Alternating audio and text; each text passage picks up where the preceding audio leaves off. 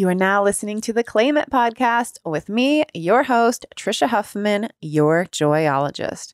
On this podcast, I have conversations with people who intrigue and inspire me. We get into the journey of their lives, the ups, the downs, the twists, the turns, how they got to where they are, and how they get through the day to day.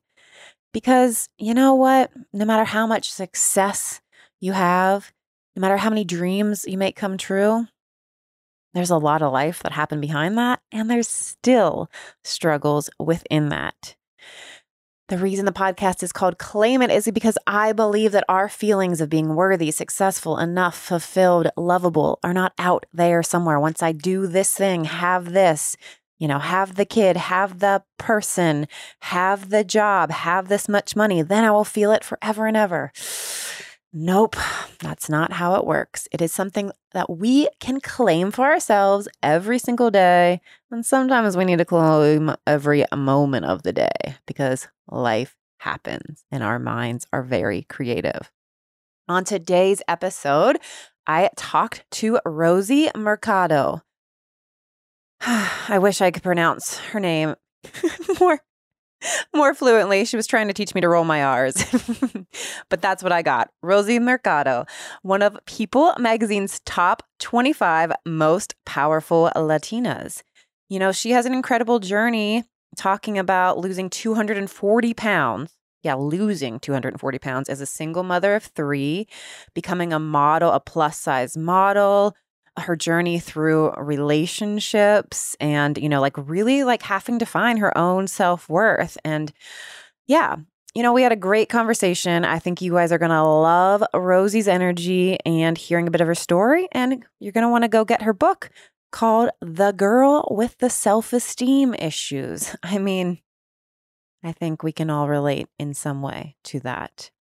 Because self-esteem, again, something you got to be claiming every freaking moment of the day. Please make sure to subscribe to the podcast if you haven't yet. Leave a review. If you do, screenshot it and send it to me at podcast@yourjoyologist.com, and I'll send you a gift from my product line. And all right, here we go.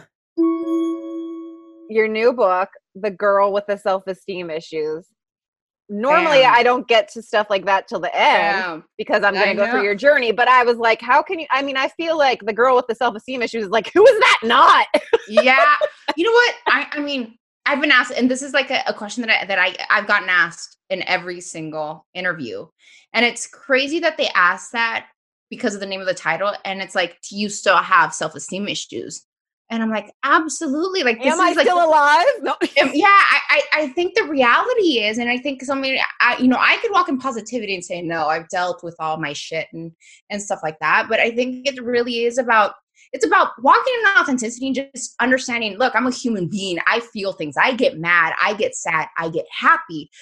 The difference is that I've understood my triggers and I'm working through them. I have ups and I have downs, and there's moments that I still make mistakes. I don't think you ever get to that being of perfection as long as you understand that you're constantly a student. But if you could look at what your mistake was, if you could look at when you fell back on a trigger or when you reacted way too quickly, and you could say, all right, definitely still have a trigger, definitely still have some issues, definitely still have some work to do. Let's get to the root and keep doing the work. And what it's taught me is like, learn to be quiet. And this is something I still work with my husband. It's like, learn to be quiet, because there's moments that he has triggers, I have triggers. And then it's like, boom, then you're in automatic war. And then you're able to step back and say, all right, I'm just going to shut up because I'm just going to be mean, or I'm going to say something that I'm going to regret later. So right now it's about calming down, giving each other space, and coming to a place where, all right, you know what? I love you. This was a trigger for me. I'm still working. I apologize for reacting that way. Can you please be patient with me? I'm working. This had nothing to do with you. To be able to acknowledge that shows the inner work that I've gotten to in my life. It shows, I think, a higher sense of maturity. It shows a sense of responsibility. It says an ownership. And also, I think, a humble heart where you could say, hey, I messed up. I apologize. My intention wasn't to hurt you. I understand that has to do with me and it's a trigger. And that's what this book is about. It's about acknowledging and taking responsibility for my life, for my actions, for the things that I'm still doing, for the things that I've done in the past.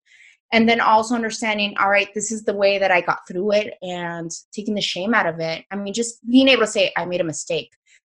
people get so caught up in saying that. Like, it feels like it's a moment of failure. Or it's like, I cannot say publicly I made a mistake. Like, why would I say that? Or I'm too embarrassed to. So it's really about just walking in authenticity. And when we walk in authenticity, people are afraid of, am I going to get criticized, rejected?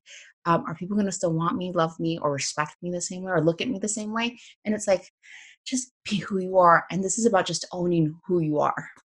Yeah, no, I'm all for all of that. And like, yeah, like we're all always going to struggle with like the self-esteem, but it's more, but yeah, you can see then, like, I will be like, oh, this is me telling myself I'm not enough. Whether it's, oh, I don't, I'm not thin enough, or I don't look good enough, or I'm not going to be good enough to get, that person said no to me, so I'm not enough. Like, so in me, it's like seeing, like, I struggle, but then I can be, oh, this is me telling myself I'm not enough. Like, is that true? Why am I thinking that? Like, because we're always like that, no matter what it is. It's like, oh, I have to be thin enough. I have to, be more successful, whatever it is you're putting. That's the whole reason the name of the podcast is Claim It. It's because we're putting these things outside of ourselves. I'll be successful once I do this. I'll feel enough once I do this, worthy. But like, and then when you get there, like, you think like your life is like cake for the rest of your life. Like, no, then you're just, or you obtain this goal. Yeah. It's like, you've obtained this goal. You're like, all right, I got here. And then it's like, woohoo. And then it starts like, what's next? You know what I mean? It's like you celebrate, and it's like, what's next? And then it's like, do you ever arrive? That's another question. It's like, do you ever arrive? Like, is there ever a point where you just let go? And this was a question that I was asked yesterday. And I'm like, do you ever arrive? I mean, if you're happy exactly where you're at and you're okay in that place, and that's your happiness, then I can respect that. But I'm different. I'm wired different. Like, when I get to a place, I've learned to celebrate it, because before I would hit a goal and it's like, all right, what's next? Like, and I look back and I'm like, damn, I've done so many amazing things, but when did I take the time to celebrate? And I think it's so important that when you do fall in moments of, having maybe a mistake, tolerating something that you didn't deserve, accepting something less than you should have in your life, not paying attention to the red flags, or just pain, just really deep pain, that you're able to cleanse your spirit, allow yourself to cry, allow yourself to be angry, look for a constructive and productive way to release that negativity that is boiling inside you. But at the same time, when you do accomplish something amazing, give your spirit the time to celebrate that in a constructive and positive and productive way, because those are equally, both the top and the bottom are both equally important. And do you ever arrive? And it's like, I've learned that I get to a certain point and I'm grateful and I celebrate. And then I find myself asking, I still have a lot to learn. So bring me in my next mentor, bring me in my next teacher. I'm ready for what's next. Now, what do I want now? Now that I've accomplished this and I know that it's taken me this long, but I finally arrived, what's next? And I feel that's what keeps your spirit young. That's what keeps you happy. The growth, the momentum, wanting more. It's like you thrive. It's like your body, your life, your spirit needs that in your life. Yeah. And I think, there's so many ways to look at it. That arrive thing, it can be seen in different things. And so it's sort of like, that's why I'm all about like finding your joy, claim your worth enough is in the moment. But that doesn't mean like you never strive for more, but it's not that you're putting your worth out there on that more. Yeah. Like, but like, oh, okay, I did this and now what? And so, yeah, celebrating all of the big and little things, but like, it's not like, I think that's what happens. People think there is a place they're going to arrive, whether it's, they have this and then, dream then I'll be happy. Yeah. Okay. Yeah. I got I got the relationship, I got the kids, I got the job, I got that car I always wanted, whatever, I got the house and the pool, like whatever. So I arrived, but it's like, well, hello, life keeps happening. Okay. So you arrive. No, you arrive. And then like for me, the one thing that I always wanted when it came to like personal relationships, I wanted to have a husband, have a family, have a business together. And when you ask me when it comes to that, I've arrived. I arrived to that place 2 years ago. I attracted my husband into my life, and I keep saying life will mirror at you exactly the way you feel, the way that you're thinking. Like, if there's chaos going on the outside, what's going on the inside? You got to ask yourself, you got to be honest with that. And when we come to relationships, like my partner, I've arrived there. Now the next question is, how are you going to maintain that? How are you going to grow that? That's the next step. It's not the seeking of the validation or of like, hey, I went through hell and back and here I am with a happy marriage. No, there's more to that. Like, it's about growth. It's about, how am I going to keep it fresh with my husband? How are we going to keep growing? Where do we stand? What are his needs? What are my needs? And the man that I married 2 years ago is not the same person that I'm with today. There's been so much growth. So now it's like, all right, it's constant readjustment and learning and understanding that we're both looking in a different direction and that we're both have our own mind and our own thoughts and that we need some time alone and we need to be working on our own purpose. And I think that, like, for me has been such a learning lesson. When it comes to my career, I want more. Like, I got this book. I am celebrating. I'm excited to share my life lessons, but I want more. And like, that's just the passion in me. I want more. I'm excited for what's next in the journey. Yeah. Okay. So now I'm going to go back to how I normally start. But yeah, so I usually start with, like, how did you grow up? Like, talk about childhood, and then especially I like to know about like teenage years, because I feel like especially we can have so much pressure of like, what are we supposed to do with our life, and this like wanting to fit in but stand out sort of thing. So like, what was life like growing up for you in like teenage years, and like, you know, we're like sort of like have to start thinking about, what am I going to do with the rest of my life? Well, you know what? That's a crazy thing that I never really thought what I'm going to do. Like I even hear like some people around me, like, you know, I'm 40 and like my makeup artist, she's 20, you know, photographer, she's 25, you know, like my team that I work with, they're younger. And we're all constantly having these great conversations and I love them. I have an amazing team that I work with. And, you know, the pressure, like I look at it, she's like, I don't know what I'm going to do with the rest of my life. Like, I'm doing makeup, but is this what I'm going to be doing the rest of my life? And I'm like, that's interesting that, you know, at that age, she has that pressure. It's a legit pressure she's going through. And she already even has a career that she could do. She has a career, but that she could do and that she's amazing at. And I think about when I was her age and even younger, the thought wasn't really, what am I going to do the rest of my life? I was pretty like set in my ways. Like, number one, started at the age of 9 with the bullying and being Latina and being called a fat ass and being called a hippo and people constantly making jokes about my hips. Having, you know, a body that has small waist, big ass hips. That was just naturally my body, but I constantly got rejected because I was tall and my body structure was like that. And the other girls were really tiny. And that mind game of already starting to compare myself. Why? Because I kept getting made fun of. So that totally messes with your mind. And you come to this place where you start believing that. And how did I start believing that? Because I know the moment I started believing that, when it's 120-degree weather in Vegas and you're wearing sweaters to cover your body up because you don't want anybody to looking at your ass, at your hips. I had to wear shorts, the PE shorts with the shirt tucked in. And I went to private school. The shirt it had to be tucked in. If not, you got detention. So here I am, big hips, big butt. I did not want to call any attention to that because when I did, people were just laughing at me. And kids can be cruel. That stays with you. Those scars stay with you. And they bring so much body image and body image issues. And the story that you start creating yourself at a young age really starts playing a role in your decision making as you get older. I thought that I wasn't lovable. I thought that I was ugly. I thought that I was fat. I didn't fit in. I was a loner. Like, I did not have any friends in middle school. It wasn't until high school that I made my first friend. And she was plus size and she was Latina and she was full of spirit and light. And she was the only one that I really connected to that I was like, all right, like, she understands me. But in high school, the same thing.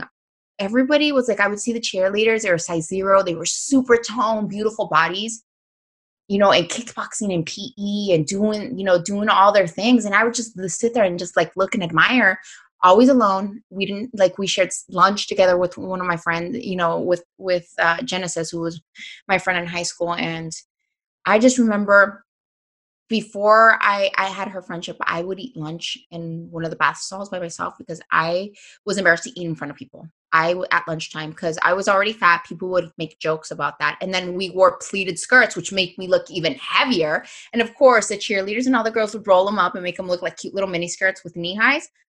I couldn't do that. Like, I just couldn't do that. I didn't have the confidence to do that in that moment. I look back, I'm like, I could have totally rocked that.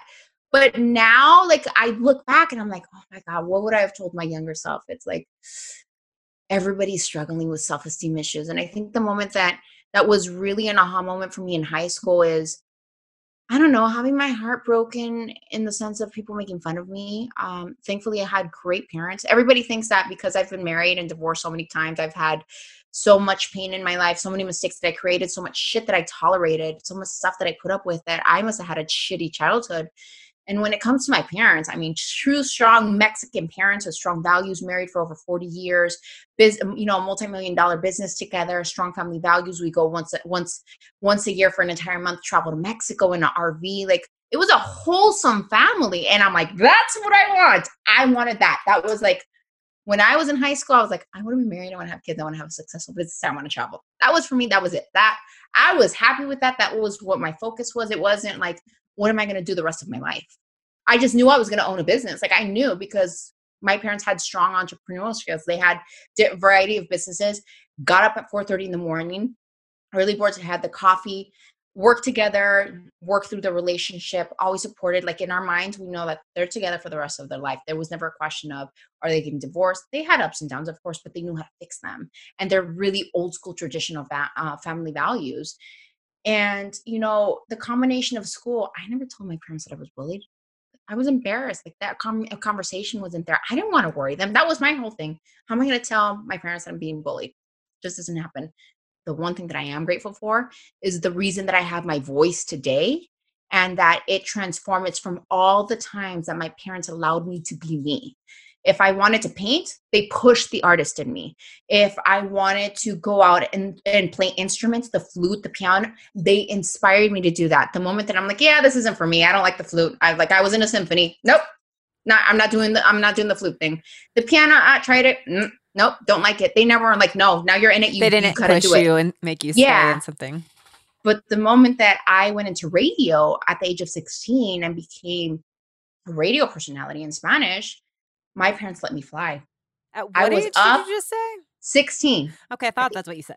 Yeah, at the age of 16. So, girl, I was waking up at 2 a.m., going to the radio station. Where did that come from? I loved it. Because you've got, you're lonely, you're eating in the bathroom.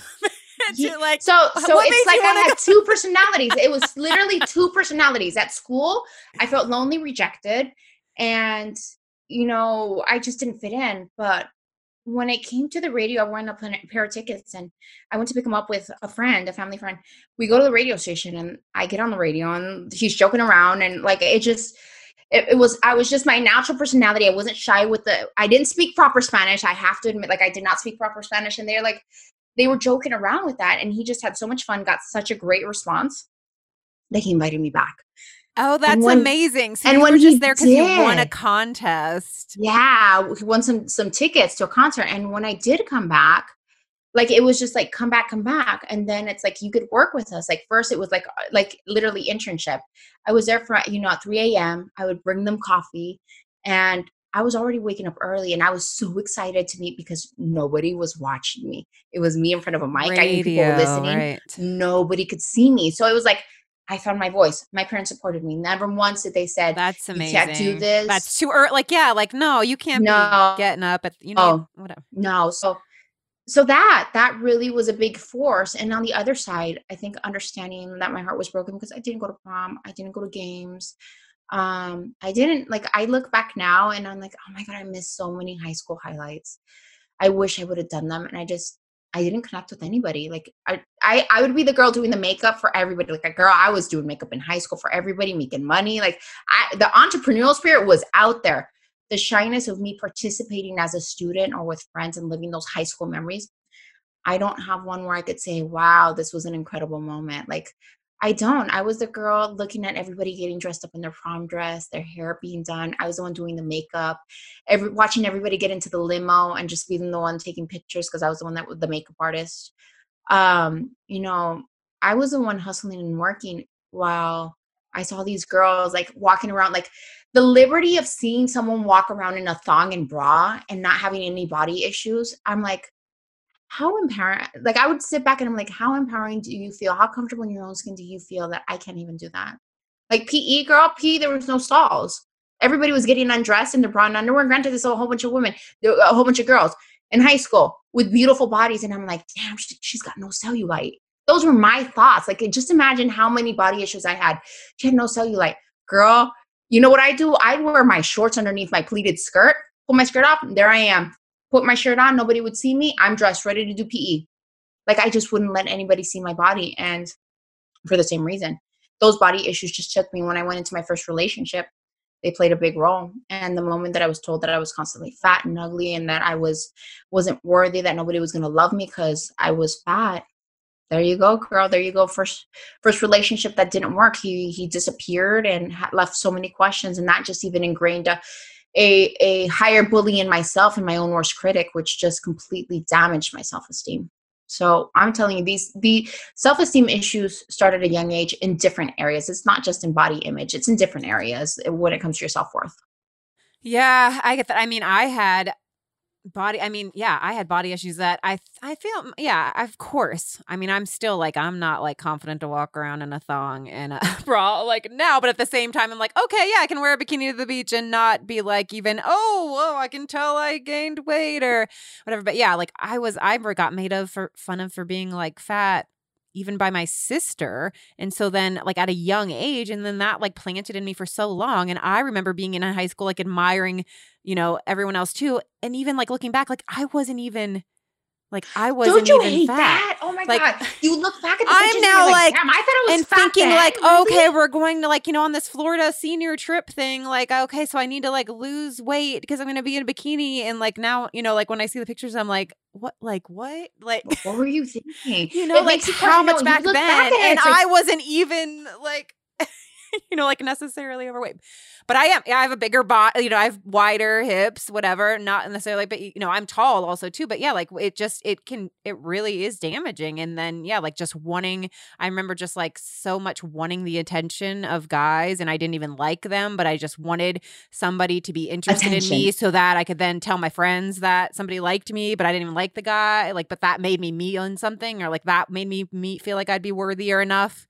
Okay, so that becomes, yeah, that for, I don't know, like if you are a woman, a girl, whoever went through that, you accepted a man just because nobody was paying attention to you. He showed you a little interest and you're like, oh, I will become anything I need to be to keep that because nobody shows me that little interest. And for me, that little interest becomes a lot. And like, it kind of becomes your world. And it's not healthy because as women, we should have healthy boundaries and we should be okay with saying, yeah, I think he's handsome and everything, but there's too many red flags. And I'm going to wait. You should be okay in the waiting. Why are we so quick to jump into the first movement that we see of a guy signaling that tells us all the right words, but doesn't show us the right actions or shows little investment and we invest everything?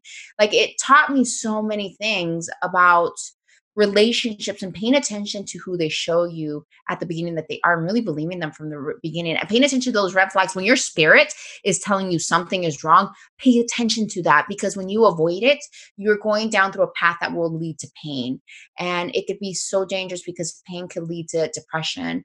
It could lead to suicide. It could lead to pushing everybody away, losing really loving relationships. It leads to questioning yourself, bullying yourself, to really low self-esteem. I mean, there's so many impacts of not paying attention to those red flags. And for me, not paying attention to those red flags led to 3 divorces.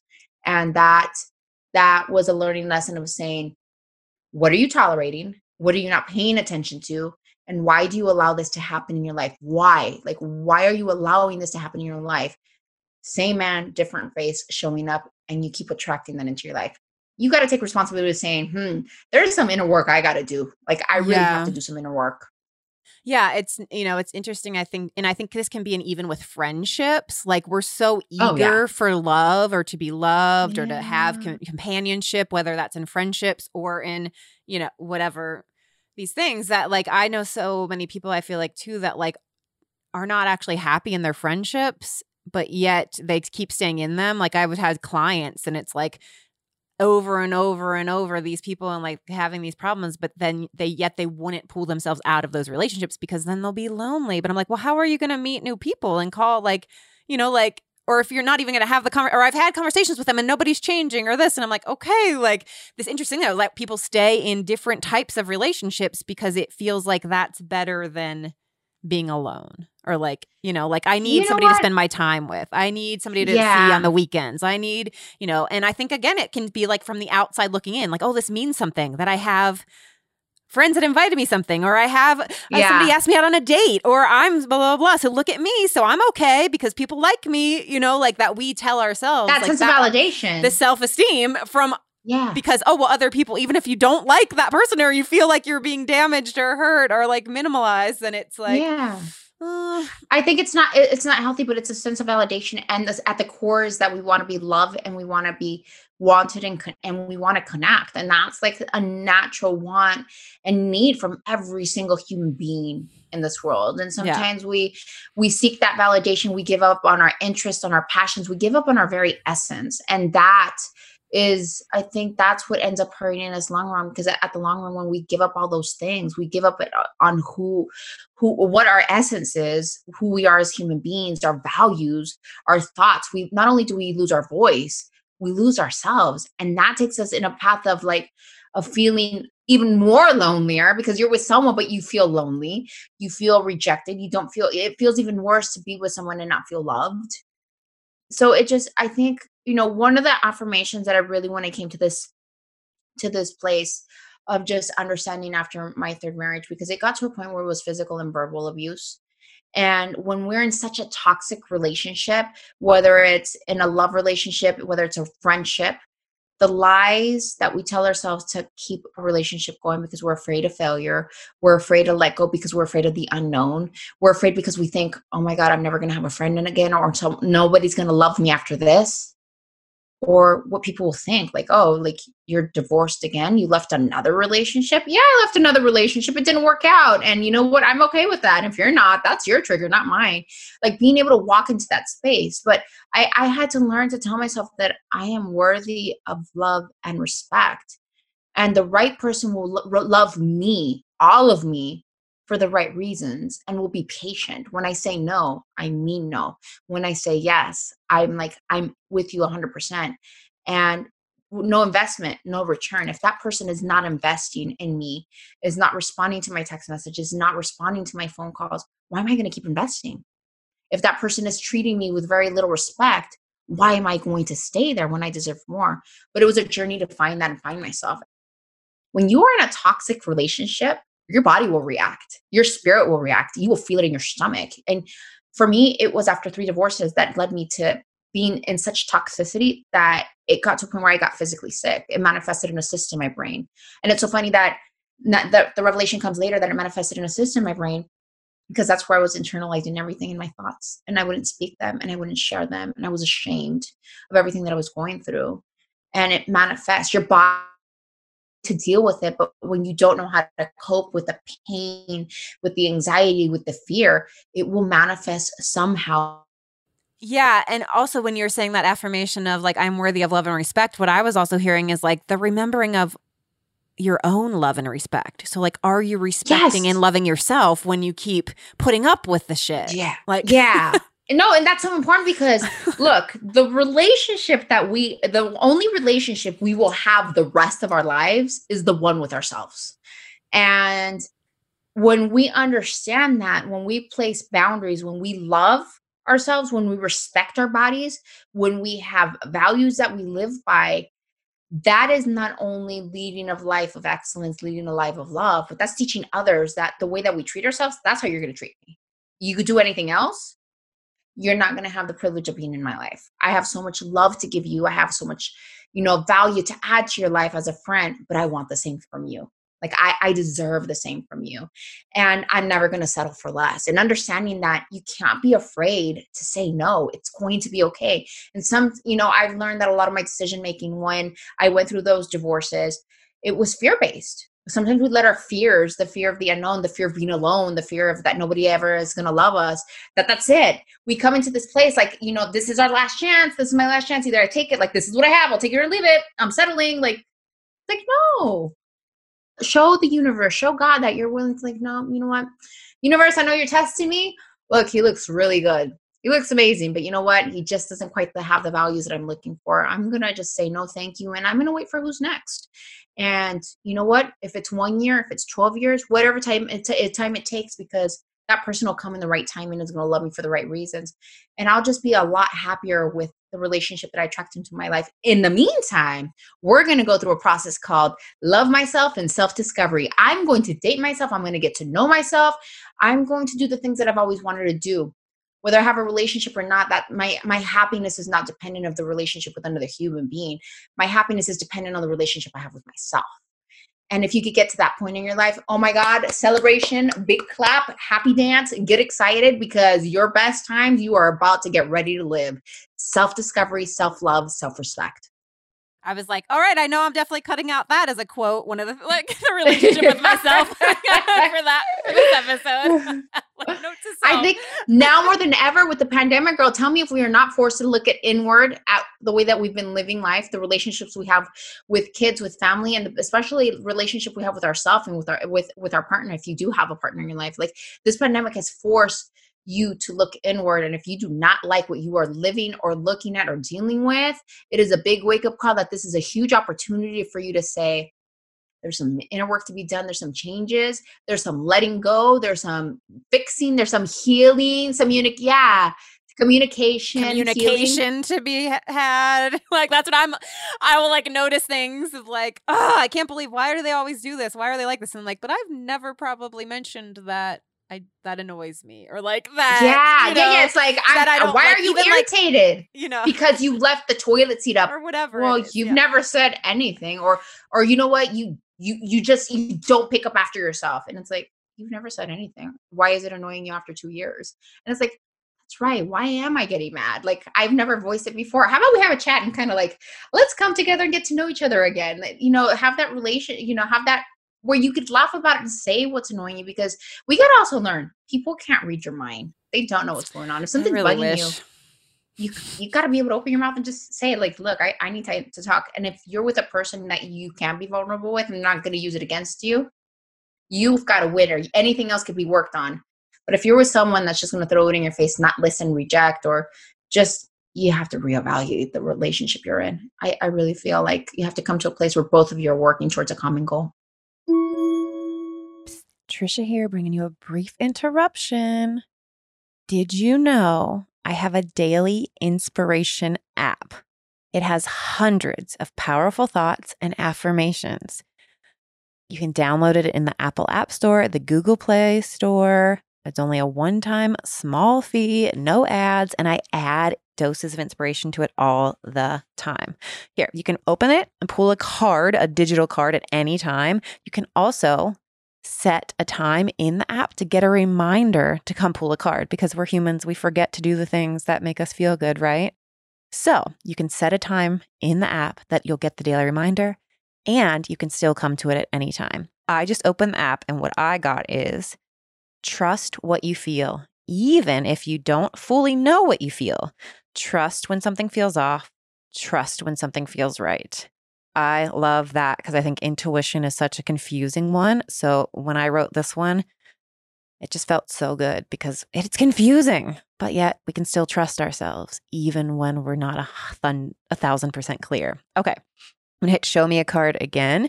I got believe in the power of you. You are strong. You are vibrant. You are magical. You are. I hit show me a card again.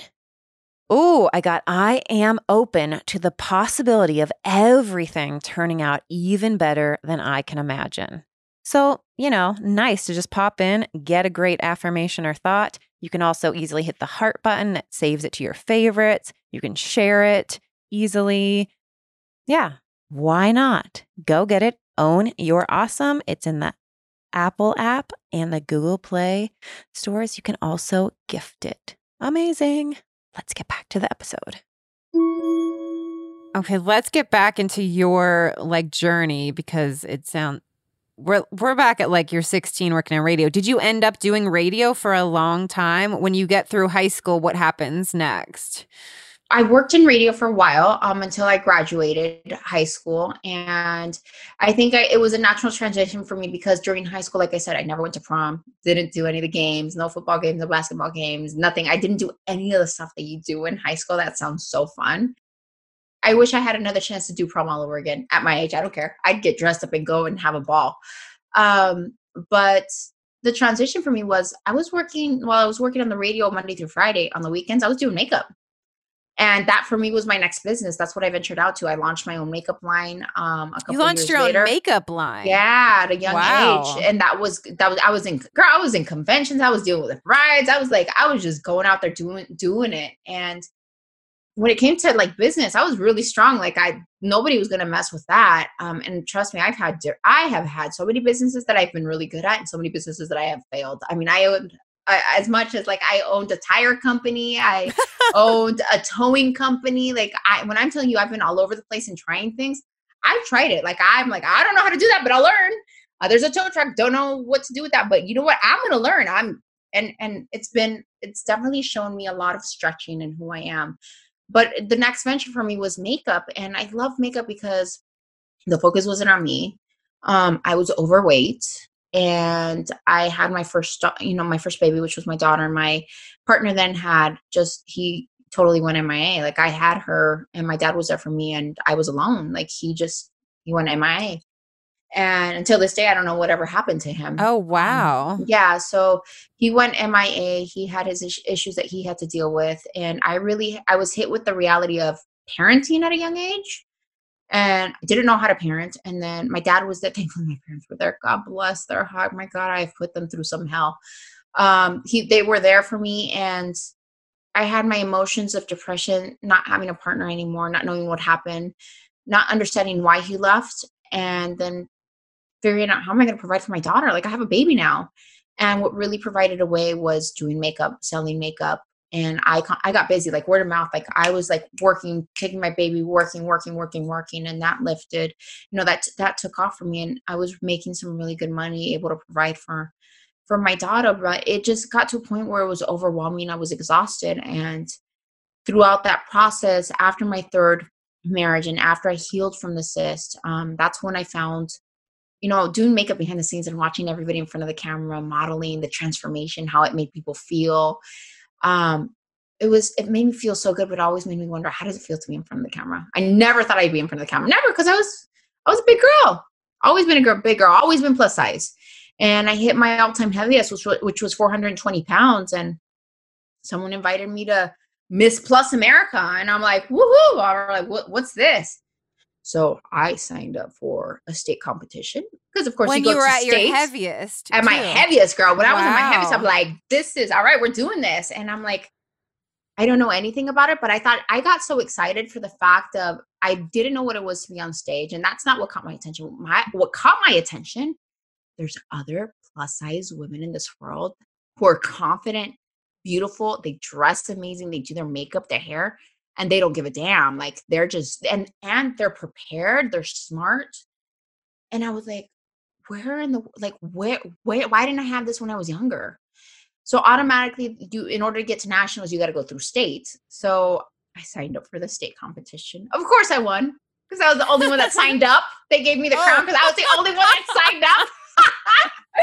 And I was like, I was owning it. I'm like, all right. Like I won the crown. I wore that crown. Like, I don't care. Like I was the only one that signed up. I'm getting it. I'm going to nationals. That's all I cared about. Girl, I got my makeup and hair team driving down with me. My brother, my sister-in-law, my daughter. We all went down to Louisiana, went for nationals. And I think that was really the moment that really launched me because I found a new passion. I found something that drove me in a new direction. I was presented in a new atmosphere of seeing just so many empowering women, not letting the story of their body or weight get in the way of their dreams. Like it didn't. You just saw confident plus size women. I'm talking about anywhere from 200 pounds to 400 pounds. Like you just saw them just rock. And it's like the weight was not an issue. And I was like, wow, like I felt so empowered to change my story around. That really was a moment of change. And National Geographic was there filming the episodes for Taboo. I don't know if you've ever heard the Taboo episodes that they would play. I don't know if they still play them today, but this was about what, 15 years ago? 12 years ago. And I made it to National Geographic. They followed me. And I got on the runway and here I am doing my runway. And I was like, this is amazing. I did my runway. I got myself a coach. She taught me how to do runway. Of course, she never worked with a 420 pound woman. Like she was just like, I would go up between 380, 420. And she was just like, stand tall so you could look thinner. And that for me was like, what? Like, well, that's what I was about to say. How did she did she try to like, was she able to like cheer you on and empower you, or was she still stuck in the sort of No. like, She was kind of like I was like an experiment like for you her. were like, she was just like, she would tell me things without thinking, and she never made me feel bad. she's like just I so have used to that. she's so used to training. tall and thin. Tall Okay, and you wanna thin do this. models. You want to like, you Yeah, wanna she's like, stand up way, straight. flat. Yeah, stand up straight, girl. Tall and thin is what you always say. And like, don't wobble, don't wobble. I'm like, girl, I wobble because I got big ass hips and I'm on 4-inch heels and like 420 pounds. Like, I have a balancing act to do here. And she was just amazing. She really empowered me. She's like, go get a wax and go do this and like all this stuff that I'd never done. And I'm like, oh my God, like this is all new to me. And I just remember like she empowered me so much. And granted, 420 pounds is it's not a healthy size. I do admit I was obese and it wasn't a healthy size. But what I can say is that in my before and after pictures, because everybody always criticizes like my before and after pictures, one doesn't mean that I'm less than the other. No. My before is as important as my after because it's the journey in between. At 420 pounds, I had some really hard pain and horrible moments. But at 420 pounds, I had some really good moments like Miss Plus America and getting on stage and trying new things. And as my weight loss went down, I had great moments that I was able to get on a bike, fit in a car, not break a chair. Go with my kids places, not be covered profusely in sweat, not be in pain. So the journey throughout that's where people get it mixed up. It's not a before and after. People always say like, this is my before and after. Like, no, this is my transformation. And the transformation happened from within. So I get on stage, find that I love modeling. Like, I'm like, this is me. Like, I found a new passion that drove me. And then of course they announced the top finalist. And I didn't even make top finalists. Like, I wasn't even one of the top finalists. And of course, you have this moment where National Geographic, you hear the man's voice doing the voiceover. And Rosa Mercado did not win. And they run up to the camera, like, it literally focused on my face. And they're thinking, like, because all these girls were like, they really had their heart set on getting the crown. And of course, you go in there to win. You don't go out there to lose. Girl, I was like flying. I'm like, no, I'm like standing there and I still watch the recording. Like, I have purpose. Like, this isn't going to stop me. Like, my life is going to keep going. And they're like, you're not going to cry? Like, they would turn off the camera. You're not going to cry? I'm like, no. And like, really, you're not going to cry? I'm like, no. Like, they don't understand what just happened to me. Like, I really was in shock. Like, even though it didn't win, you suddenly got this like permission in life. Like, wait a minute, I'm allowed to like live in the world this way? This way. Yeah. I was just like, hold on. Like, a ton of bricks just hit me. Like, this is something that I never thought that I was even capable of. Like, it wasn't even a story of I'm going to do this. It became the story and a pivotal point in my life because after that, I signed up. Like, I got an invitation to participate in Full Figured Fashion Week in New York City. I won that competition by votes. People like voted me the face of Full Figured Fashion Week. They paid my flight. They flew me out. And I walked the runway in New York plus size fashion week. Like, that for me was huge because I was like, oh my, I'm doing it. Like, I am doing it. Like, I started modeling at 420 pounds and it wasn't that I lost the weight and became a plus size model. I was already doing it. Now, was I doing it as much as I did it as I lost the weight? No, but it wasn't that I lost the weight to become that. I lost the weight because I was obese. I got body shamed consistently. I didn't fit in the cars. Certain chairs I would break and I couldn't do a lot of things with my kids. So I got body shamed. I got on a reality show. They followed my journey to kind of find myself and get into the modeling industry at 380 pounds.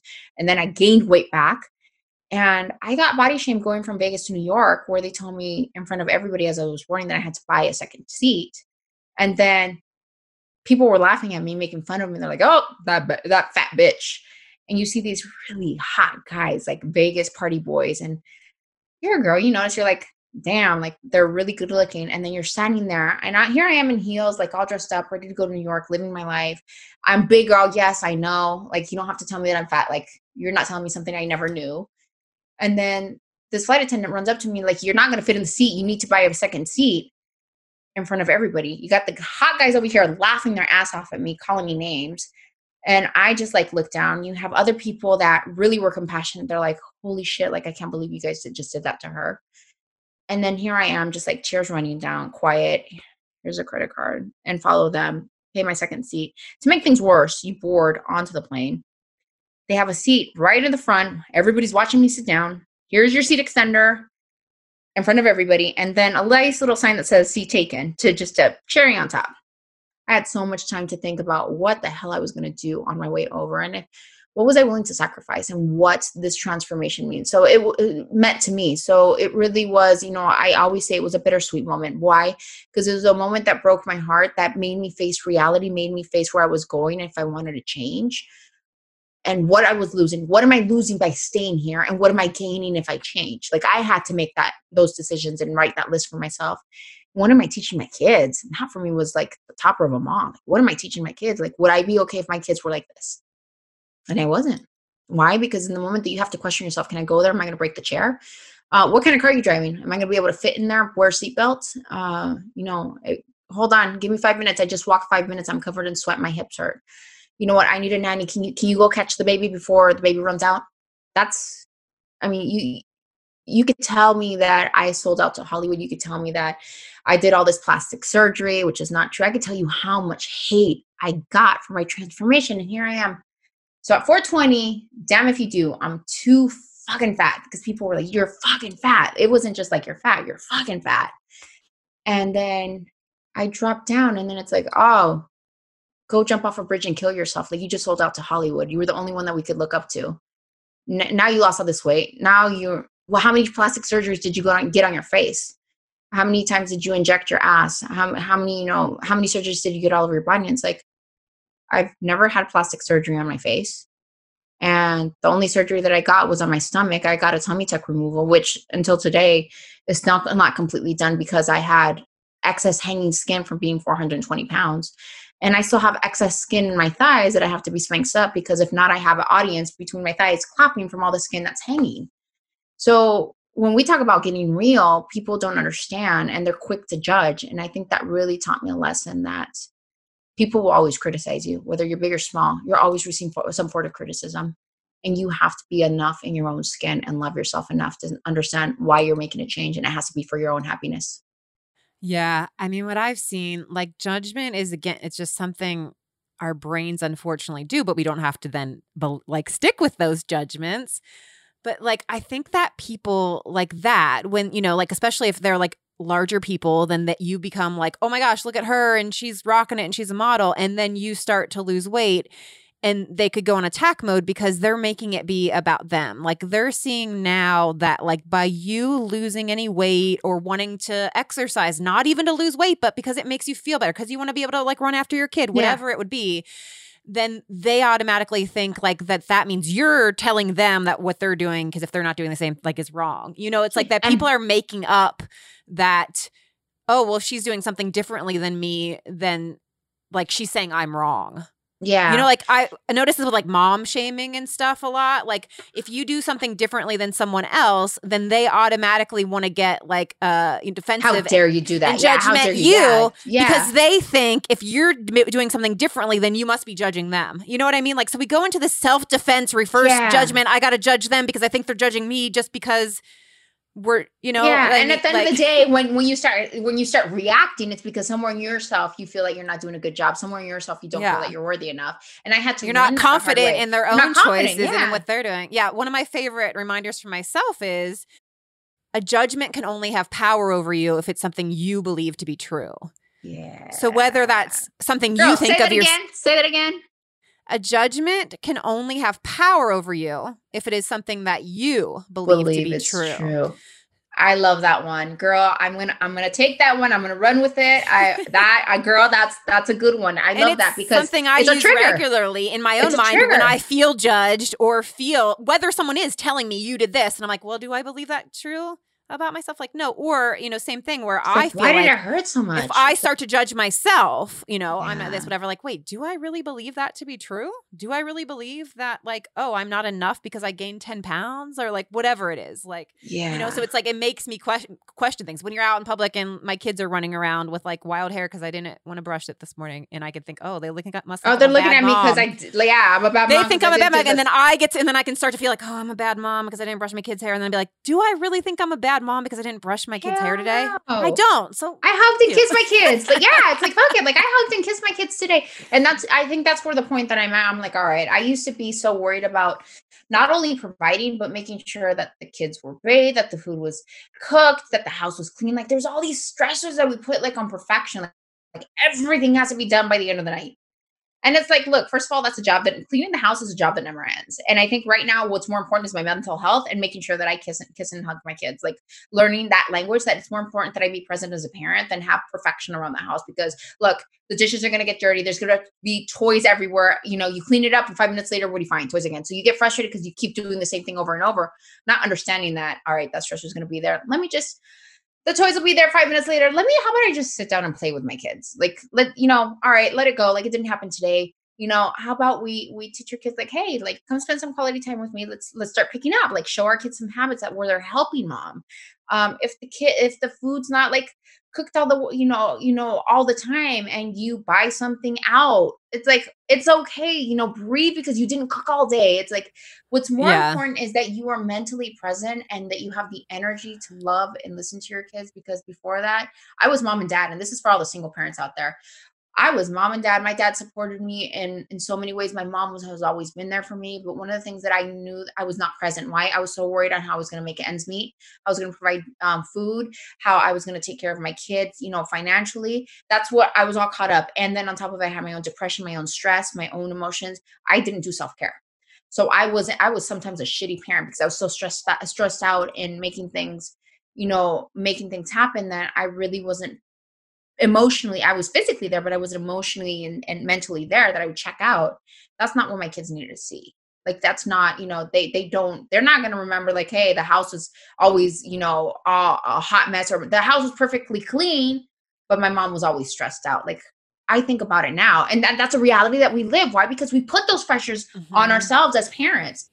And I just remember, like, I've gotten to a point now that if the house isn't, where it needs to be, there's so many things, like on the days that I work like this, that it's like complete work days. I have a 5-month-old. I'm so thankful that my husband's helping me. I'm so thankful for my daughter's support, but it's like, all right, I just got done with a long day of work. I need to spend and hug my baby. I need to ask my daughter, how are you doing today? What's going on? The rest will get done tomorrow. That's fine. Like, what are the priorities here? What are the priorities for today? Because why? You think you should have everything, like, that makes you be a better human because everything's in order or clean or whatever? Yeah, it's like, hey, you know what? I didn't get to wash the clothes today. You know what? I'll do it tomorrow morning. Right now, I need to mentally rest because I'm so exhausted. But let me, as I mentally rest, let me just, hey, baby, how are you doing? What's going on? How was work? Ask my daughter that, or just spend some time with my son. Love him. He didn't see me all day. Love him, hug him, be present, play with him, change his diaper, like do those simple things that he's going to feel that warm, loving connection. With my husband, babe, thank you so much for supporting me today. I appreciate it. Sorry, didn't have time to get the house done, but can we cuddle? Can we just spend some quality time? And I feel that that's so much nourishing, so much more healthier. And it just takes the whole off, and it takes the edge off. You're just such in a better place when you start letting go of those things and really what is a priority, what really is a priority, not just in your mind, like what's a priority for everybody's mental health. Yep, I get it. Okay, let's jump back in. When you did start to model as a plus size model, were you married at the time or not? I know, I was divorced, girl. Okay. I was single and just doing my thing. I was focused. I was in self-discovery it took me 12 years to go through self-discovery, finding myself, finding my passion, my purpose, my voice, what I love, taking care of myself, understanding how self-care was important, being able to. And how did you do all of that? Like, what started? Because it's evidence as we've been talking, like you've done self-work, like like whatever, like, you talk about things. So like, and was that the start? Was like that modeling, that was the start. Sort of getting that feeling, the start of like, okay, like. Yeah, I think modeling definitely was an eye-opener too, because it presented a lot of things that were going on in my life, my health, my relationship with my kids, my own mental health and happiness. Like, I was such a happier person when I was doing that. Why? Because it was a passion. I was like, when I was in it, I was just, there was energy, you know, it doesn't matter how little they paid. If I did a free shoot, like when I was there, I was just like, I'm being like, this is what I want to do. Like, I want to keep doing this. I'd get home and I was just so much happier, so much happier. So it taught me that it was important that as a human, as a mom, as a woman, that it's important that even though we have kids, we make a priority to find something that we love and we're passionate about. That is a form of self-care as well. And you're teaching your kids along the way that more than just being a provider, that you have your own dreams and aspirations, and that when you start working on those, it will push them when they get older and get to a place, they'll understand, I remember when my mom used to do that. Like, I'm really passionate about this. I'm going to start working on that. And your kids will do as you do. They'll start, you know, they'll get inspired. They'll start looking for their own passions, their own voice at a younger age. And you're like, if you start doing this at a younger age, oh my God, if you start learning these lessons that I went through at a younger age, oh my God, your life will be so much better and healthier.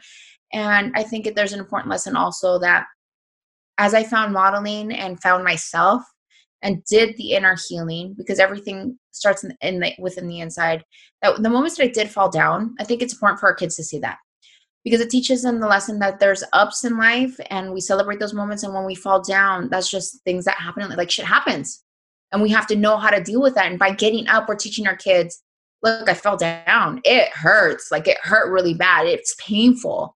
I cried and they saw me cry. But getting up is a powerful thing, because you're teaching your kids, I'm like, all right, I'm human. Like, I'm your mom. I'm strong. But I have moments that I fall down and it's okay. And you saw me that and I'm vulnerable enough. It's okay. The most important thing is get back up. Get back up. And what are we going to do now? Like, what's next? You're teaching your kids, you know, that resilience to get back up, that strength, that they have to find that inner strength and that they have to do it. They have to do the work. Everybody could cheer you on and hold your hand.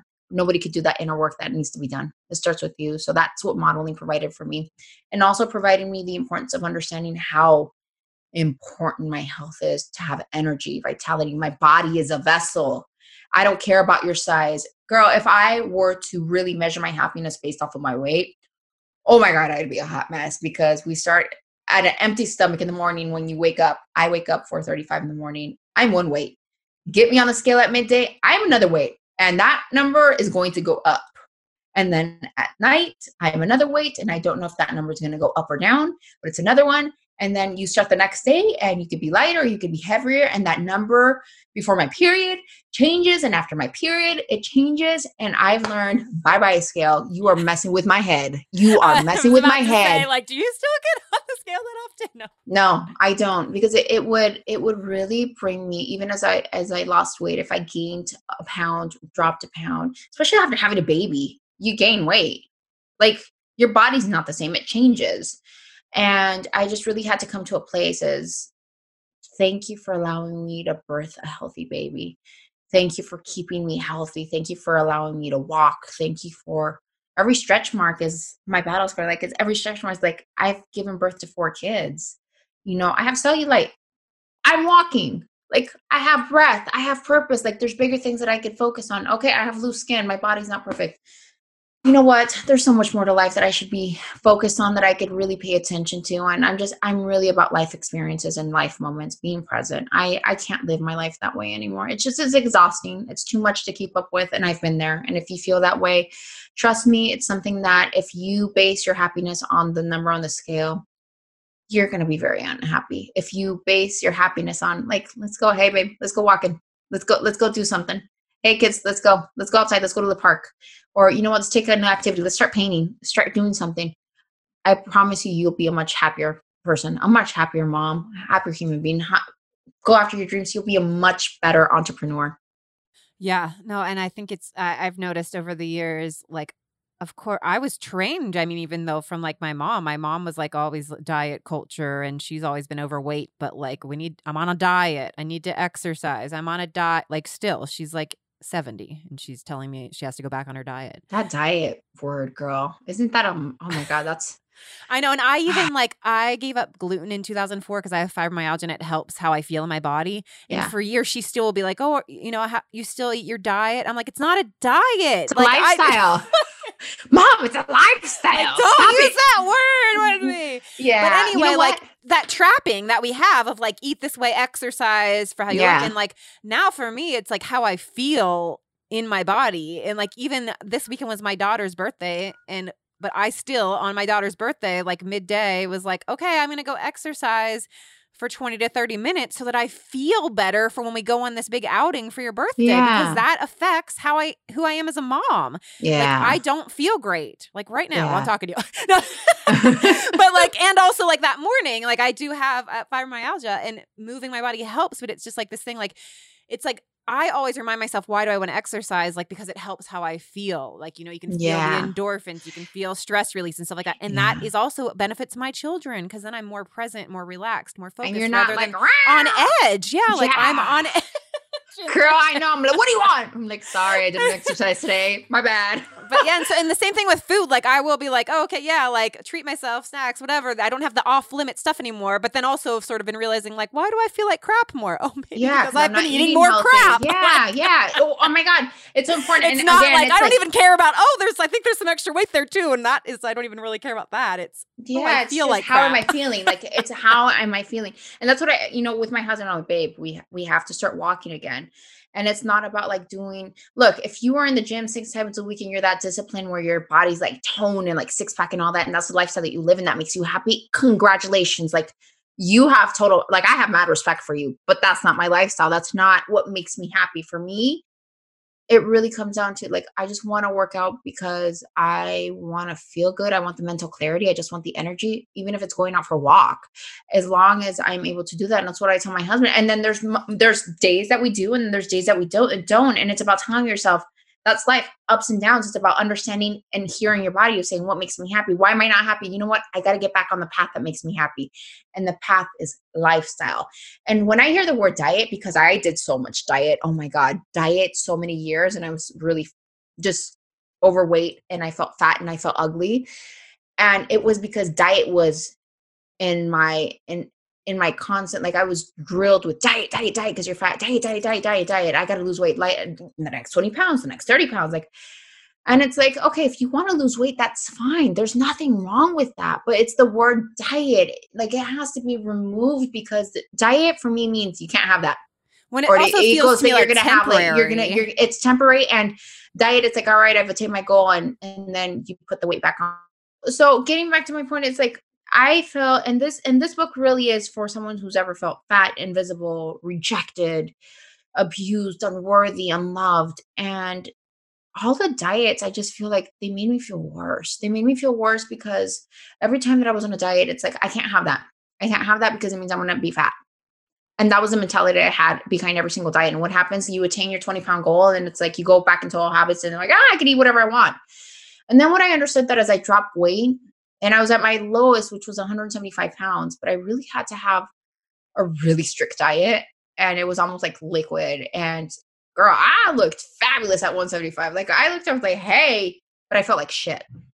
That for me is not the reality of where my happiness is. Like that for me, that was not a lifestyle. And, I think it really hit me after having my baby, like what is really what is happiness to me? And it's about health, vitality, movement.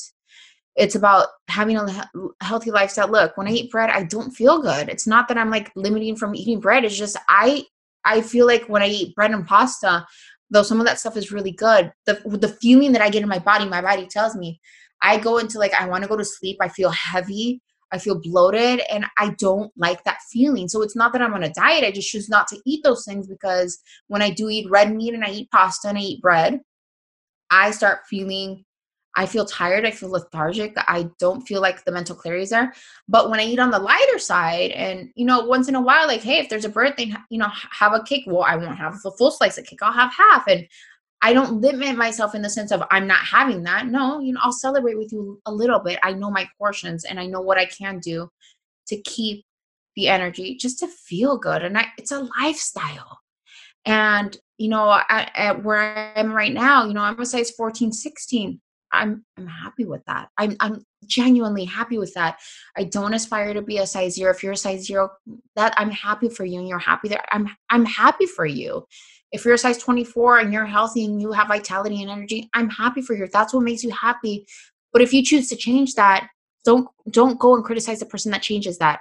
If at one day, maybe 6 months from now, I'm not going to be happy at a 14, 16, because we're all allowed to change, and I might want to drop some weight, don't criticize me over that. Like, let me be me. Like, people are so quick to say, hey, you're shaming your body. No, you know what? I don't feel, I want to see what I can do with my body. If one day I want to have a 6-pack and I want to go for that, why not? What's wrong with wanting to do that at some point in your life, if that's something that you want? So I've just learned it's a lifestyle, it's an inner transformation, and it's a constant choice. And I feel like diet is really not the word for me. It might be for someone else, but it's not the word for me. And it's teaching me that it is about lifestyle. And it really comes to taking care of yourself, taking care and paying attention to your body, because bread might not do to you what it does to me. Bread might not make you feel the way that it makes me feel. And that's why we're different. We're uniquely created. Psst, Trisha again. I gotta remind you about one of my favorite things I've ever bought, my infrared sauna blanket. It's basically like a sleeping bag that has infrared sauna rays in it and makes you sweat out the toxins, the pain, the energy, the emotions, all of it. It's such a great reset for my body, my mind, and my nervous system. I get in with some long pants, long sleeve shirt, socks, keep lots of water nearby, turn a good show on, and sweat with for 45 minutes to an hour. It honestly makes me feel so freaking good. It's like a miracle worker. They are so awesome. They also gave me a code to use, JOY75. You can go to the link in the show notes to go directly to check out this infrared sauna blanket, or go to bit.ly, which is bit.ly/joy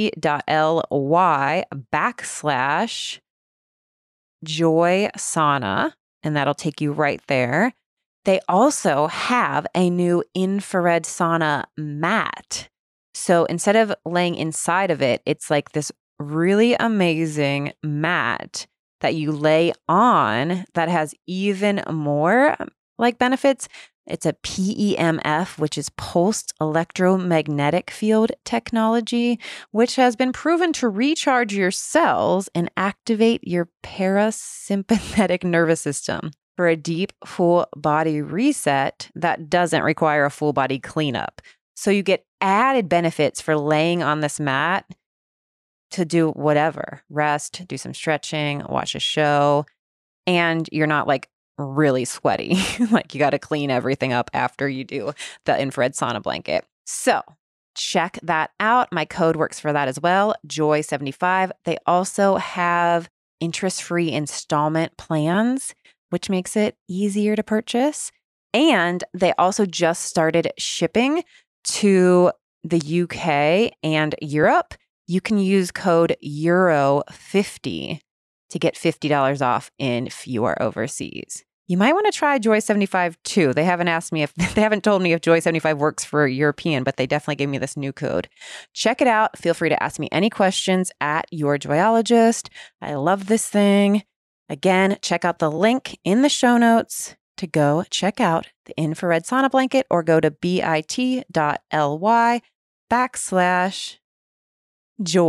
sauna. All right, back to the episode. I'm going to get to the questions I ask everybody real quick. So once you got into modeling, was that what you've primarily been doing since then? Or did you do anything else? Because want to catch up between Yeah, no. So the modeling was fantastic, and there was ups and downs. It was great because I got my agency, and I got an amazing manager, Alexandra, who until this day I'm still working with. And I still to this day, still doing modeling. Now I do modeling with my daughter and my son. And that's fantastic. But right now it's been a lot of TV work, hosting in Spanish and in English. I got the opportunity to work with the Dr. Phil team, Stage 29 Productions. I was a co-host and life coach on, Face the Truth. And I got to work with Vivica, Reba Martin, Dr. Judy Ho. And I was, a guest co-host on The Doctors, and had that great opportunity with the Dr. Phil team.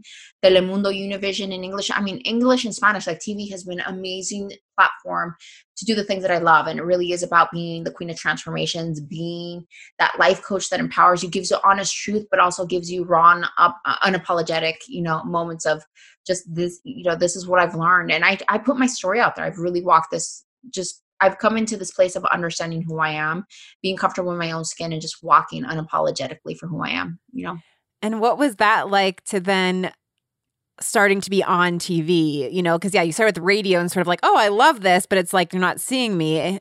But like, did that also, once you had started doing the modeling and so you've gotten more comfortable in your skin and that, but then also like, were you able to then translate right onto TV of like, okay. Well, I've always had a voice. I've always had a voice, and I've been strong with my voice. My voice got stronger as I found more and more of myself and walked in my authenticity and just started being myself. I mean, I went through the weight loss and people criticized me, and then I just got sick and tired of it. Like, look, this is who I am. And just starting voicing my opinion in a constructive way and understanding that there's power to our voice and the words that we have. And just being able to get my thoughts out and learning to communicate with other human beings and also being compassionate about it. And also having the strength to call people out on their BS. And that for me has been really important because I'm not doing it to destroy you. I'm giving you constructive criticism because I want to see you win. I want to see you grow. There's a big difference in that. There's either toxicity or there's love. And when it came to TV, I think the moment that really like woke me up to the next part of my life was when I was at Face the Truth on stage with Vivica Fox and the whole team. And I'm like, I started second guessing myself. Like, what the hell am I doing here? How did I get here with this panel of empowering women? How did I get here? And I've always wanted my own talk show. And that's something that I've always had. It's always that I wanted. Somehow that manifested by knocking on doors, by speaking about my story, about my transformation and what I've learned about people's rejection and my, just walking my own truth. And getting on that panel, I had to learn to, first of all, quiet the inner voice, give it direction because it started making me second guess myself. And then second, walking in a place of gratitude and understanding that to whom much is given, much is expected. And there's two ways. I could let ego run the rest of my career, or I could really come from a place of compassion and say, how can I serve? What can I contribute? How can my story, number one, empower others, be an invitation for others to step into their greatness? And how can I share my story in a way that I'm giving it an empowering message, not a message of being a victim of my past or my circumstances, but turning that around and telling people, look, I have been through some crazy shit. Some of it I contributed to, other stuff, things that I had no control because the only thing I could control are my thoughts, my actions, my being, my body, who I allow in my life, the choices that I make. Those are things I can control. What other people do to me, I can't control. And I can't also take responsibility for other people's actions or why they do things. That has nothing to do with me.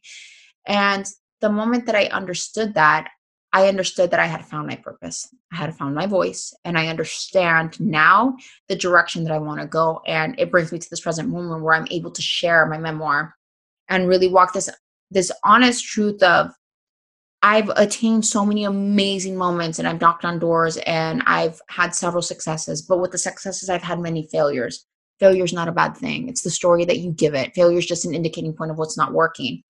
And to be able to share that with other people who are ashamed of failure, who are afraid to talk about that, who have been shamed because of their past, and just stand up there and say, look, I've gotten through this. I promise you, after this heartbreak, when you do the inner work, when you do the healing, you will find love again.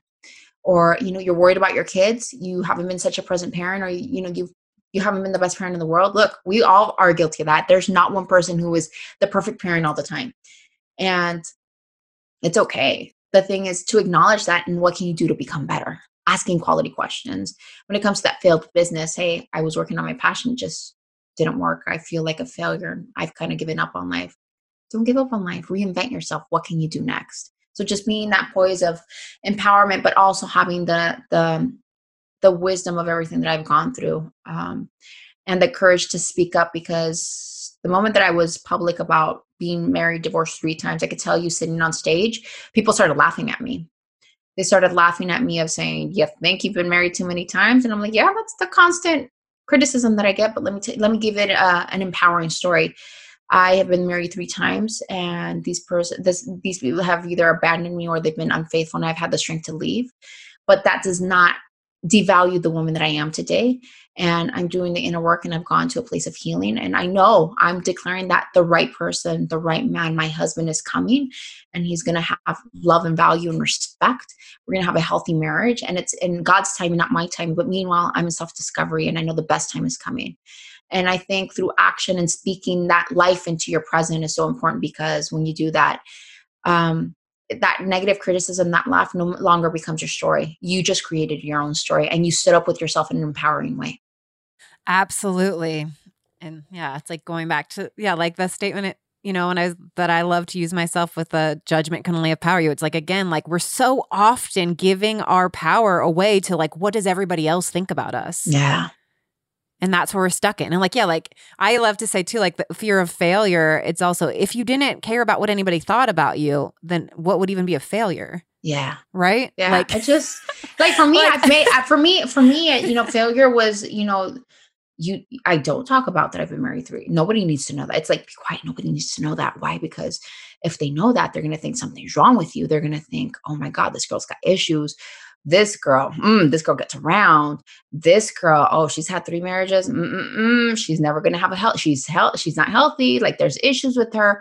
That's not my story. At the core, I could tell you as a human being, did I get married to get divorced? Hell no. I got married because I wanted to be with the one, and the one isn't the other person. The one is you, first of all.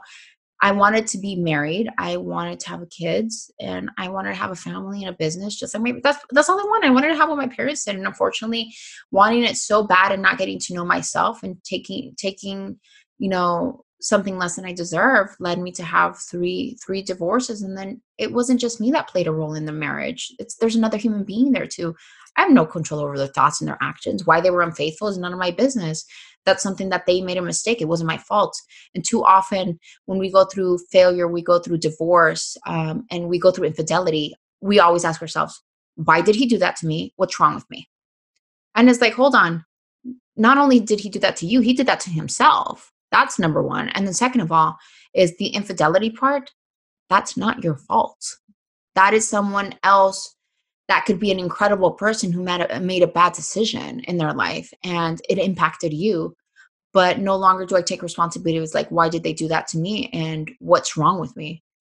There's nothing wrong with you. It's just things happen in life and you have no control over that other human being. Only thing you can control is yourself and your emotions and your actions. Yeah, I think it's also interesting, like if people would judge being divorced, period, or being divorced several times, that is bad. Whereas, so what would be better in society's view is to stay in a relationship forever, that you are an unhappy person, that you're rude to people because you're unhappy, that like, like you're constantly resentful, that like you're not being your best self in the world because you are in a terrible relationship. But I better not get divorced because I was already divorced. And what will that mean? Or what will people think of me? Like, like that's the stupid shit that people do. Like, no, and that's the stupid shit that we tell ourselves as well, because it's like, oh my God, like he's beating the shit out of me. He's verbally abusing me and telling me that I don't amount to anything, that I'm a piece of shit, that I'm fat, that I'm ugly, that nobody's going to ever love me. So because I've been divorced already, I have to stay here because what he's saying is true and nobody's ever going to love me. And if I get divorced and people don't know that he's beating the shit out of me or he's choking me, people are going to laugh at me. They're going to criticize me that I got divorced again without really knowing why I got divorced. And if you don't want to share that with other people, I get it.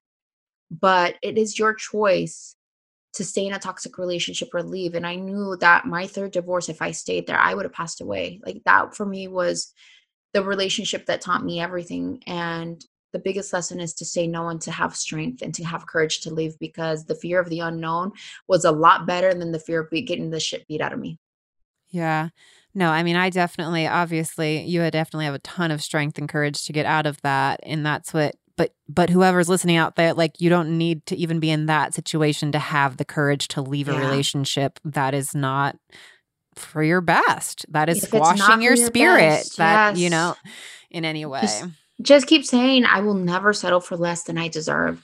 If you don't have the strength or you're scared. What was your affirmation again at the Oh, I am worthy of healthy love and respect.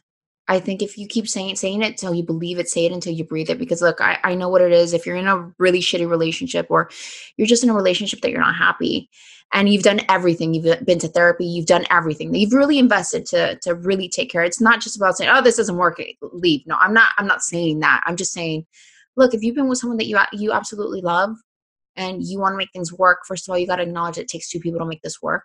Second, have you tried everything? Have you gone to therapy? Have you communicated? Have you tried to work things out? And if you've done everything that you can to make something work and that person has too, or you're the only one investing and that person isn't, then you have to take a hard look that, is this really worth, do I see myself here in 10 years? You know, is this going to be an investment or is this going to be a loss? And at that moment, you have to really understand and, you know, cut your losses if it's something that's not going to work out, and be okay with that. And understand that you're doing it for your own mental health, for your happiness, and also because you don't want to waste someone else's time. They no longer want to invest, and they just, you've talked about it, you've tried everything, and it's just not going anywhere. Then you have to know that the end result is either I stay here and I don't complain about it, or I cut my losses and I move on. And that's a reality sometimes we have to have the courage to take, and just be fearless and walk into the unknown and just declare something better is coming my way. I am strong. Everything, you know, if God is with me, who could be against me?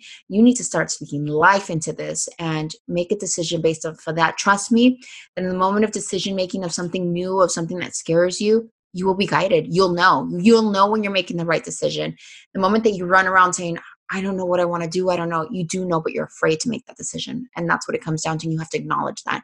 You know when you have to leave. You also know when you have to stay. And I knew in every relationship, the moment that I had to leave, I just knew that I knew, and I knew when I had stayed too long. Yep. Thank you for all of that. I'm sure you're speaking to people out there. And I think, and even, you know, you mentioned like, then choose to stay in it and stop complaining. Like that's too, with so many things in life. Again, like these friendships, work, you know, like it's not easy. Like I get it, whether it's leaving a relationship, leaving a job, leaving a whatever, setting boundaries with family even. Like that's none of that stuff is easy, but like, well, are you going to stay in that and keep bitching about it and wishing it was different? Or are you going to do something to make a change? This is an affirmation that I love. And, you know, you can't let the thoughts of how people, you know, hurt you run your life, or you have to be able to take the courage to just let go of those memories and the pain that they cause you, like let it go. And I think forgiveness is also really important in this equation. Learning to forgive, not for them, for your own health. Learning to forgive and let go, and that takes time. But one of the affirmations that I love saying, because everybody goes through so much, and sometimes we're ashamed to talk about it, or sometimes we don't even say anybody, but we know in our heart and our mind what we're dealing with. And, you know, it brings us sadness, it brings us depression, it brings us shame. And I really had to walk with this affirmation for so many years, because I had to remind myself. There was moments that I would be triggered and I'd start crying, and I shut myself down in my room and get under the covers and didn't want to get up for days. And I had to find the strength and just I wrote it down, and I would read it in front of the TV, in front of the mirror in the bathroom, in my car. Like I wrote it down. I'm not what happened to me. I am what I choose to become. I choose to forgive and let you go with love. And today I choose to love myself for everything that I am. And I take a deep breath, and sometimes I wouldn't believe it, but I said it so much until it brought healing into my life. And it said it so much until I was in a place where I could be able to talk about my divorces, when I could talk about the relationships that I let go, in a place where I'm no longer crying. And the moment that you could essentially just stand back and say, I forgive and I let you go, and you're no longer crying about that, you know that you've done the inner work, and that you know that you've gotten to the next level in your life where you've done that inner healing, and that you're learning to love yourself and forgive yourself for bad decisions that you might have made or something you contributed. And it's really important to not only forgive others, but to forgive yourself, to be able to move on and say it and breathe it. And trust me, when we go into fear, we tense up. Learning to breathe and get through the anxiety. You got to take a deep breath and just know. And it's practice. It's daily practice, just like meditation and exercise and having a lifestyle of eating healthy and taking care of your body and vessel. Breathing is a daily practice. I know that we breathe automatically when we wake up. That is a gift. But being conscious about just taking those deep breaths through anxiety, fear, trauma, crying, taking those, like being active and saying, I need to breathe. It will make you feel better when you start just to become life affirming and start doing those affirmations. It just starts transforming your psyche, and it starts transforming your body, and the way you open up, and the way you receive messages, and the way you react, and the way you talk. You got to say it until you believe it. You got to say it until you walk it, and you got to say it through your healing. Absolutely. I am all about the affirmations. And I love that one that you said, because it's, and like as we were talking before we started recording, it's like, you know, like being real with yourself. And it's like, that one is so like true, like, you know, the like you're not just being like everything I am, you know, it's even I'm sometimes okay. like I am enough is such a simple one, but that can be a real struggle for people, Yeah. you know, to say. But like I love the more, you know, like expansive ones, and it's sort of like you're giving yourself permission to be in your body, to be okay with Yeah. yourself, to be okay with the past. Because we're so hard on ourselves for Yeah. And it's things okay that to already cry. happened. I know it's okay to cry if you're crying and you're like, I don't want to cry anymore. Look, let your spirit cleanse. I feel like The crying difference. is healing, and holding Yeah. it in If you're does not feel angry, good. punch the hell out of a pillow. I don't care. Kick a box. Get some punching gloves. Get in there and punch the hell out of a bag. Like do something to release that. But I think it's so important to just, oh, I love that. I am enough. I am magic. I am a badass. So these are all Woo! phrases from my product line that go on keychains. I only have so I ask every guest to pick not necessarily which phrase or affirmation they like the most, but which one they feel they want in their life as a reminder right now. Fuck your fears. I love that one. Let that shit go. Girl, I don't know what it is about that one, but fuck your fears is like, I'm all about that. Oh my God. It's like those just fuck it. Fuck it. You can say that and own that. Fuck your fears. I love that one. I love it. It's so ballsy. It's so full of like this powerful energy. It's like, it's not about being proper. It's not about pleasing anybody. I don't care the way you look at me when I say fuck your fears. It's just about owning it and having this energy, just saying, fuck it. Like, fuck, I'm doing this. Like, I don't care what anybody says. I'm living this. I'm doing it. I don't care. I'm going to go. I'm going to get it done. I love that one. All right. Is that the one you're going with then? Fuck your fears. There All we right. go. Love it. Love it. Okay. What is a go-to to raise your joy levels if you're like, and not like you got an interview or you got stuff to do and you're like not feeling so up and on it? Oh my God, drinking water before I get on either an audition or I'm gonna go on an interview or I have to like drinking cold water for me. For me, it's like a wake up, but good music, girl. Mm-hmm. Good music gets me in the mood. Like really good music and dancing for me is like one of those things like in the car, wherever you want to change your state. I don't want to listen to that heartbreak song. Give me some like good music I can dance to and 80s and 90s jams. I'm all about that. Like just some good music. And then just getting up. I have everything that I need right now. I am faithfully guided. I love myself. Let's get this going. God, thank you for using me. Thank you for allowing me to breathe. You know what, God, thank you for allowing me to do the things that I absolutely love. And saying it with that energy and just letting that energy flow through your body, because trust me, it'll get you in a good mood. One thing that I do is I'm thankful that my husband loves to pray. We pray, we do Bible study, and I respect everybody's faith when it comes to that and what you believe in. But for me, I don't care if your simplest prayer or if you're talking to the universe, whatever you believe in, like, thank you. Just being able to say that at the beginning of each day.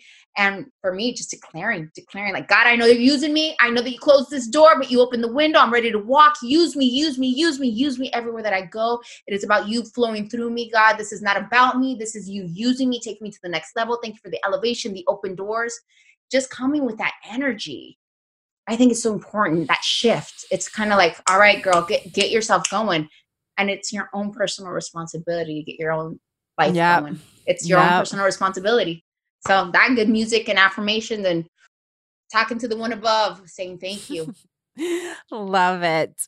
Okay, ask everybody to apply this phrase to their own life. What is easiest for you is not always what is best for you. So often like a habit, way of being, way that we can end up getting stuck in. So what is easiest for me is blank. What is best for me is blank. God, that's a good question, girl. The easiest thing is to read a negative comment and just ponder on it. Oof, on social media. You go through social media, you post something, and here you are trying to empower and love and just put one of those greatest moments just because you want to share. You're happy about sharing something, not to compare to anybody else. You're just sharing a great moment on social media. And to just get a notification pop up, you open it, and then you read that, and you're like, damn, this feels like shit. And it's easy to stay there. But it's in my best interest to block and delete and move on and get happy again. It's as simple as that. Block and delete and get happy again. It's like, all right, next. you got to train yourself to do those, because those could be total mindfuck moments where you're like, oh man, is that really true? You know what? I'm not even gonna give thought to it. It didn't feel too good. So block and delete. Bye-bye. Thank you. Move on. Yes. Get excited for that moment again. I'm not going to let you bring me down. Absolutely. Love that. And approve of that way of doing it. The last question is, the name of the podcast is Claim It. As I mentioned, I believe that so often we're putting our feelings of be enough, worthy, successful, filled, lovable out there somewhere. Once I have this, do this, be this, then I'll feel it. Yeah. But I feel these are all things that we can claim for ourselves every single day. And sometimes we need to claim them every moment of the day. Because, we get stuck into, I'm not enough, We're that, human. whatever. We're human. I got so excited and then I got this comment and I don't know, whatever. So what are you claiming for yourself right now? I am claiming that I am a powerful woman using my powerful voice to create powerful impact. I am claiming that God uses me, takes me to new elevation, new doors are open, and that I am living the best life, not only for me, but I'm leaving a legacy behind of love, peace, and understanding and empowerment. I am claiming that I am perfectly imperfect, and I am claiming that I am a true beauty and I love myself. Yes. There we go. That's my claim. I'm claiming it. I'm breathing it. I'm believing it. I have the energy behind me. And you know what? That's all that matters. That's all that matters. It feels good to say that. And I invite you to do the same thing. And if you don't feel comfortable doing it in front of anybody else, turn on the music and get up, get dancing, and claim what you want yours to be. Claim what you want to become. And I promise you that as you start claiming it, talking it, you will manifest it. Why? Because there's an energy that moves in your body that starts believing, and you start tapping in like, I was claiming that I was powerful and that I'm a student and I'm ready to learn. And this mentor just showed up, or this class just popped up on YouTube talking about the things that I absolutely love, or the radio station that I just tuned into told me to read this book, or I just listened to the Claim It podcast that told me to own my shit and fuck my fear. So I'm going to go do something that I've always wanted to do that I got criticized for. I think that is God guiding you. I think you are being called. Those are your angels popping up and saying, hey, be fearless. Go after your dreams. You are capable. You are worthy. Stand up and do the work. Nobody could do it but you. Yes. Yay. It's been so fun to talk with you. Thank you. Everyone, go get her new book, The Girl with the Self-Esteem Issues. Yes, get my book, The Girl with Self-Esteem Issues, available in English and Spanish wherever you purchase your books. You can visit rosemercado.com. You can also follow me, Rosie Mercado, across all social media. And of course, you can listen to my podcast, The Girl with Self-Esteem Issues, La Latina con Baja Autoestima, because I'm Mexican. I love to bring the English and the Spanish spice all together, giving it in 2 different languages, living my best life, sharing moments of adversity and what we learn and grow from. So I hope today was an inspiration. I hope you get up. I hope you claim it. And I hope you really start working on the life. You could reinvent yourself at 20, 30, 40, 50, 60, single mom. You could be married. You could be whoever you are, man, woman, whatever you are. As long as you claim it, you live it, you will live your best life. Your life is your responsibility. You're the creator of your own dreams. I don't even know if I'm going to need to put an outro on this episode. She just gave us like the best outro of anyone ending the conversation ever. So there we go. Thank you. There you go, girl. We got to get these snippets of, oh my God, fuck your fears. You totally turned my day around. I love it. All right. I hope you guys loved that episode with Rosie. Make sure to go get her book, The Girl with the Self-Esteem Issues. For full show notes, go to yourjoyologist.com/podcast and you'll find all of the episodes there. For more Rosie, go to rosiemercado.com or at Rosie Mercado on social media. I'm at yourjoyologist and yourjoyologist.com. I love hearing from you. I love seeing you share the episode and tagging me. So feel free to do that. And again, if you have not yet, subscribe to the podcast and leave a review if you haven't yet. You can screenshot your review and then send it to me at podcast@yourjoyologist.com. And I'll send you a gift from my product line, just like I have every guest pick a keychain. I've got magnets, keychains, mugs, ornaments for Christmas, notepads, journals, all sorts of things, and the Own Your Awesome affirmation deck, of course, also. And So you can go and shop all that stuff too at shop.yourjoyologist.com. But I'll send you a little gift if you leave me a review, because reviews help. So do social media shares. And with the gift giving season, it's a good place to go get some gifts that feel good to get and give. I also have a daily inspiration app called Own Your Awesome. You can get it in the Google Play or Apple App Store. Hundreds of powerful thoughts to inspire you, empower your day, get you to shift your thoughts, and get you out of your own way. Because we forget our power, we forget our magic, we forget that what matters most is what we believe about ourselves. So go get the app. It's only $3.99. There's no ads, no upcharges, no anything. And I add cards to it all the time. All right. I really appreciate you guys listening to the podcast. Again, I love to know that you're listening and why you're listening. So feel free to reach out to me at Your Joyologist, email me. Let me know what's resonating with you. We're almost to 100 episodes right now, and that's pretty amazing. It went so fast, and I really, really enjoy having these conversations. I've wondered, how long will I do this? And honestly, I think if nobody was even listening, I would still want to have these conversations. It really fulfills me. And so, of course, I want more people to listen. And I'm hoping that while you're listening, it's making you think differently about your own life and how you feel about yourself and get through your days. That's the reason I share it. But they're also making a difference in my own life, just having these deep conversations. So thank you again. DM me, give me a shout out, and final thought of the day. The final thought of the episode, let's say, because I don't know what part of the day it is, but it'd be a great thing to also end your day with and start your day with. What are you claiming for yourself right now? Maybe it's something like, I am healing myself. I am forgiving myself. I'm claiming joy. It doesn't have to be some big thing. I always like to just go with the first thing. I don't even tell people those 5 are the questions I'm going to ask at the end, because I want them to just go with their gut feeling and what they're feeling in that moment. So what are you feeling? What are you claiming?